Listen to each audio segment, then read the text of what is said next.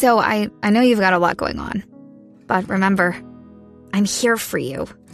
So bother me when no one's listening, because I will. Bother me when it feels like it won't get better, because it can. Bother me because you're never a bother. Whether it's a low point or a crisis, get help for yourself or a friend. Learn more at neverabother.org or call or text 988, available 24/7. Queen of the Damned. I'm Jason Horton. I'm Rebecca Lieb. And this is Ghost Town.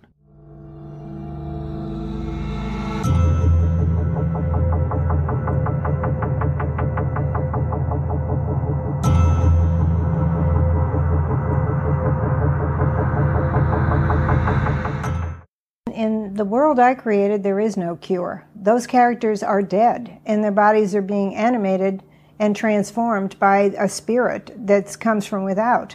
And there's no turning back for them. The only thing they can do is switch bodies, which Lestat did in The Tale of the Body Thief. He can change bodies with a mortal and go into that mortal's body, but he found that to be something he didn't want to do. I mean, after doing it, he really wanted to be a vampire and wanted to be dead.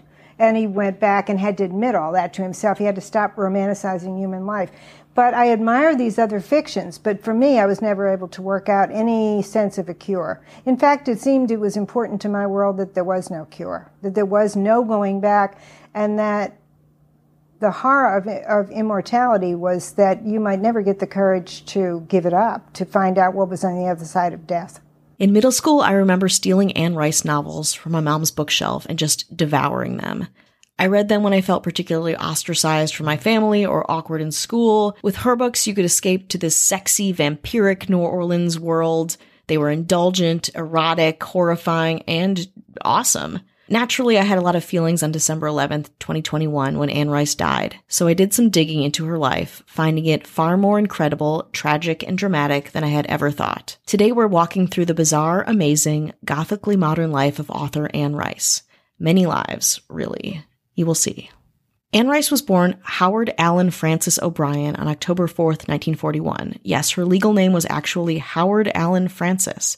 This is our starting point. There are two explanations for why Anne Rice was named Howard Allen.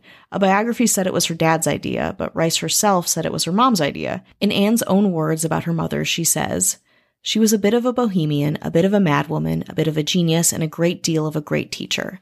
And she had the idea that naming a woman Howard was going to give that woman an unusual advantage in the world."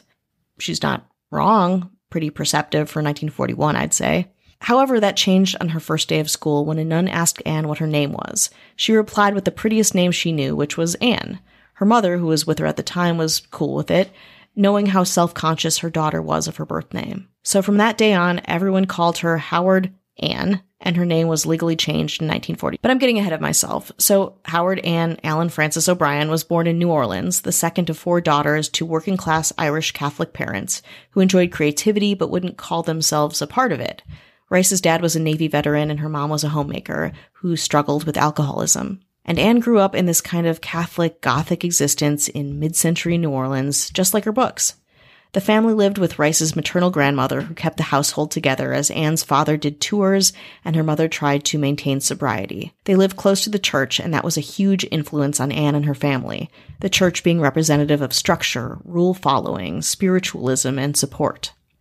Rice was confirmed in Catholic Church when she was 12 years old and took the full name Howard Allen Francis Alphonsus Lingori O'Brien, adding the names of a saint and of an aunt who was a nun. Quote, "I was honored to have my aunt's name," she said, "but it was my burden and joy as a child to have strange names." When Anne was 15, her mother died as a result of alcoholism, and the young O'Brien sisters were put into St. Joseph Academy, a kind of punishing prep school.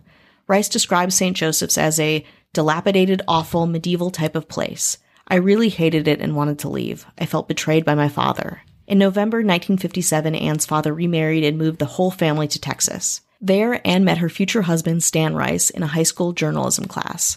Anne graduated in 1959 and went to Texas Women's University for college. Her second year, she transferred to North Texas State College, and then she dropped out entirely when she ran out of money. Unable to find a job, penniless, and wanting desperately to be a writer, Anne moved to the Haight-Ashbury district of San Francisco, finding work as an insurance claims processor. Soon she began taking night courses at the University of San Francisco, an all-male Jesuit school that only allowed women to take night courses. Her literary influences included whom you might expect: Charles Dickens, Shakespeare, the Bronte sisters, Virginia Woolf, and Stephen King, of course. In fact, Anne repeatedly returned to Firestarter when she felt the need for a jump start, saying, "I study the novel Firestarter whenever I'm blocked. Reading the first few pages helps to get me going." For Easter vacation that year, Anne returned home to Texas, re-meeting Stan Rice, and the two started dating. After Anne returned to San Francisco, Stan came for a week-long whirlwind visit, and it was romantic. So much so that not long after, Anne received a letter from Stan Rice proposing to her. They married on October 14th, 1961, in Denton, Texas, just after Anne turned 20 years old. Stan was also a writer himself, and was weeks away from turning 19. The very young newlyweds made their home in the middle of San Francisco in the 60s, and although Anne had been there for a minute, it was a culture shock to say the least. "I'm a totally conservative person," Anne, now Anne Rice, later told the New York Times. "In the middle of Haight-Ashbury in the 1960s, I was typing away while everyone was dropping acid and smoking grass. I was known as my own square." Keeping with her squarishness, Rice graduated with her BA in political science in 1964 and had a daughter named Michelle, but who everyone called Mouse. Anne then became a PhD candidate at the University of California, Berkeley, but quit, saying, "I wanted to be a writer, not a literature student." But before Anne Rice becomes a literary powerhouse, let's take a break. Angie has made it easier than ever to connect with skilled professionals to get all your jobs projects done well. If you own a home, you know how much work it can take, whether it's everyday maintenance and repairs or making dream projects a reality. It can be hard just to know where to start, but now all you need to do is Angie that and find a skilled local pro who will deliver the quality and expertise you need.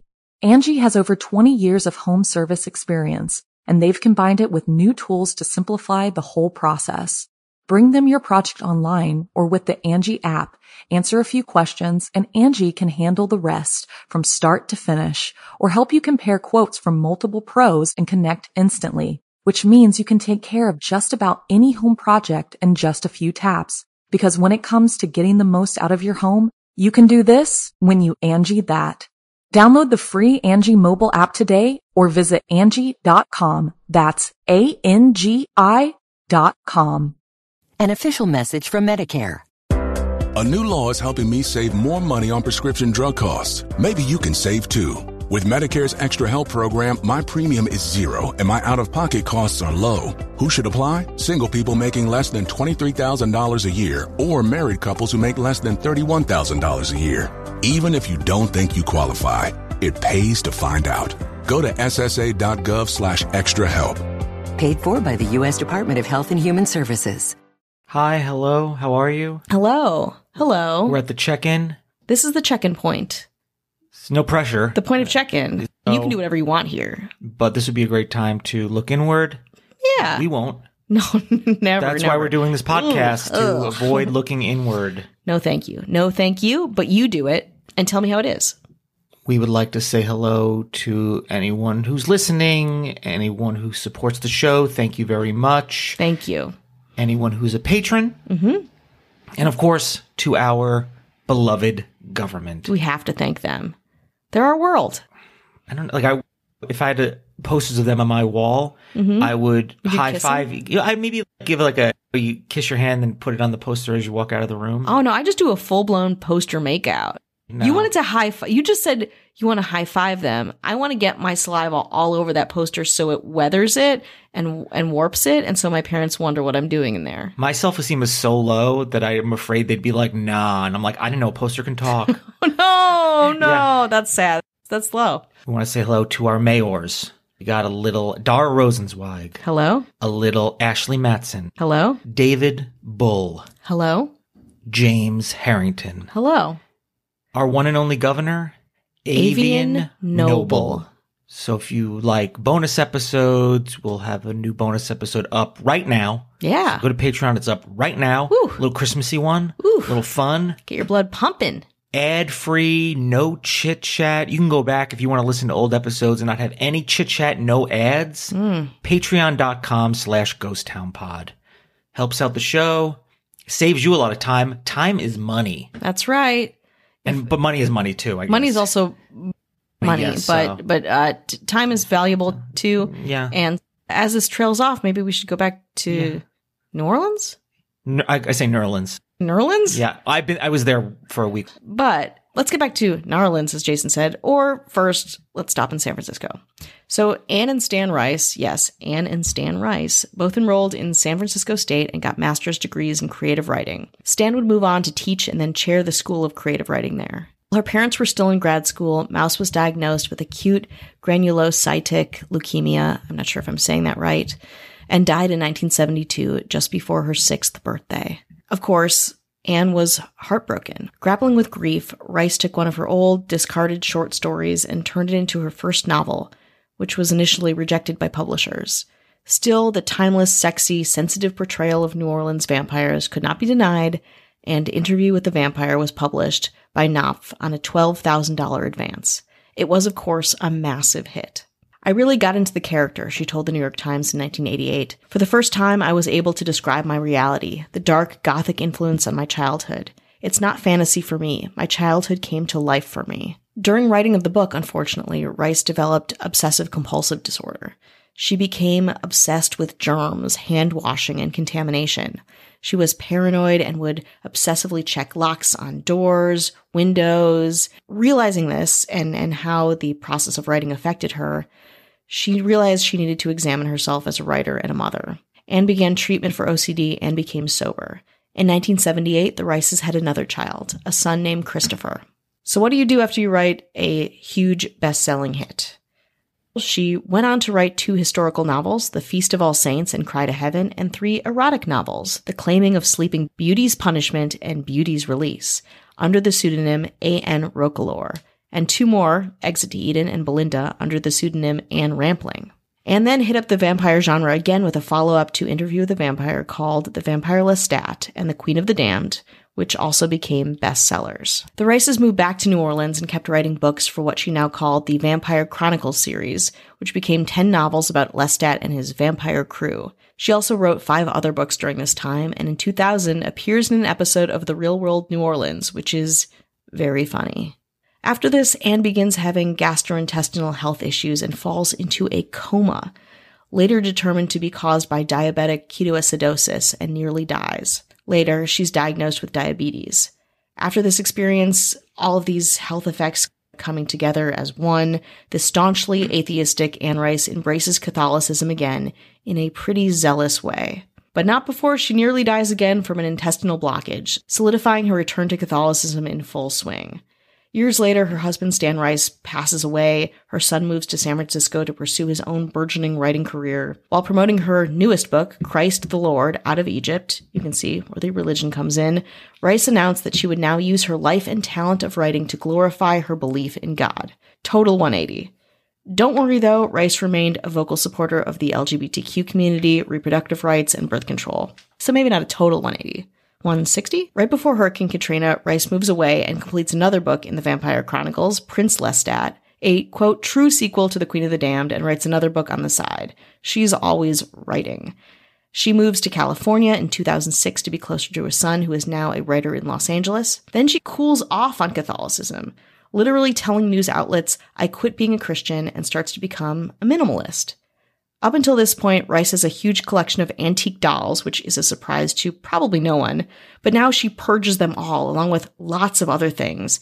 She auctions off all of her dolls, clothes, and a bunch of collectibles on eBay in 2010 and 2011, which causes a gigantic stir with her now gigantic fan base. Imagine somebody who is world-renowned, famous, just auctioning all of her stuff on eBay because she feels like it. Anne writes 3 more novels in Southern California, but her health is getting worse. On December 11th, 2021, last week, 2 months after her 80th birthday, Rice passed away from a stroke. Her son Christopher gives a statement that's pretty appropriate for Anne Rice's life. It says, Dearest people of the page, this is Anne's son Christopher, and it breaks my heart to bring you this sad news. Earlier tonight, Anne passed away due to complications resulting from a stroke. Let us take comfort in the shared hope that Anne is now experiencing firsthand the glorious answers to many great spiritual and cosmic questions, the quest for which defined her life and career. Anne will be interred in our family's mausoleum at Met-Air Cemetery in New Orleans in a private ceremony. Next year, a celebration of her life will take place in New Orleans. This event will be open to the public and will invite the participation of her friends, readers, and fans who brought her such joy and aspiration throughout her life. That's what he said. I, of course, immediately joined her mailing list, and let's see when I'm going to New Orleans next year.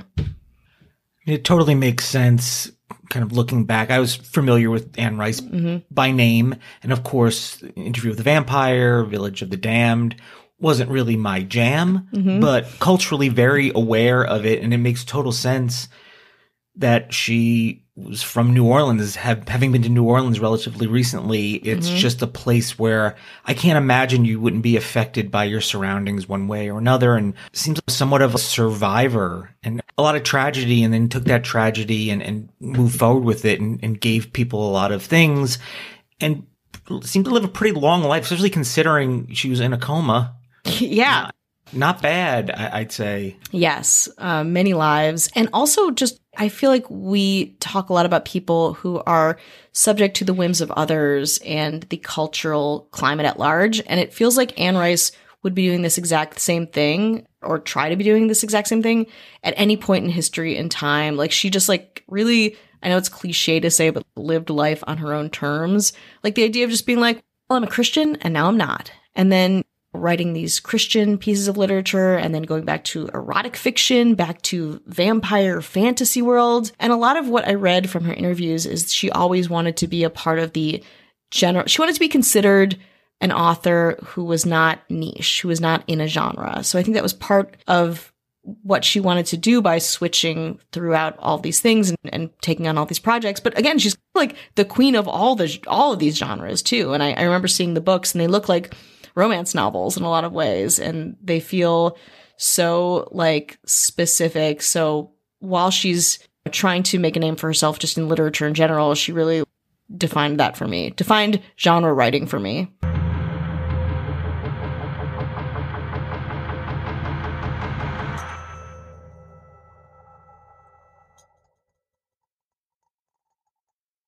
Angie has made it easier than ever to connect with skilled professionals to get all your jobs projects done well. If you own a home, you know how much work it can take, whether it's everyday maintenance and repairs or making dream projects a reality.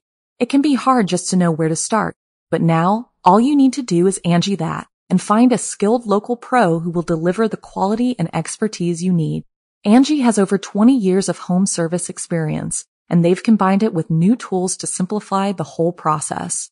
Bring them your project online or with the Angie app, answer a few questions, and Angie can handle the rest from start to finish, or help you compare quotes from multiple pros and connect instantly, which means you can take care of just about any home project in just a few taps. Because when it comes to getting the most out of your home, you can do this when you Angie that.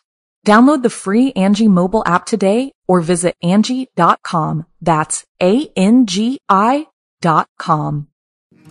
So I know you've got a lot going on, but remember, I'm here for you.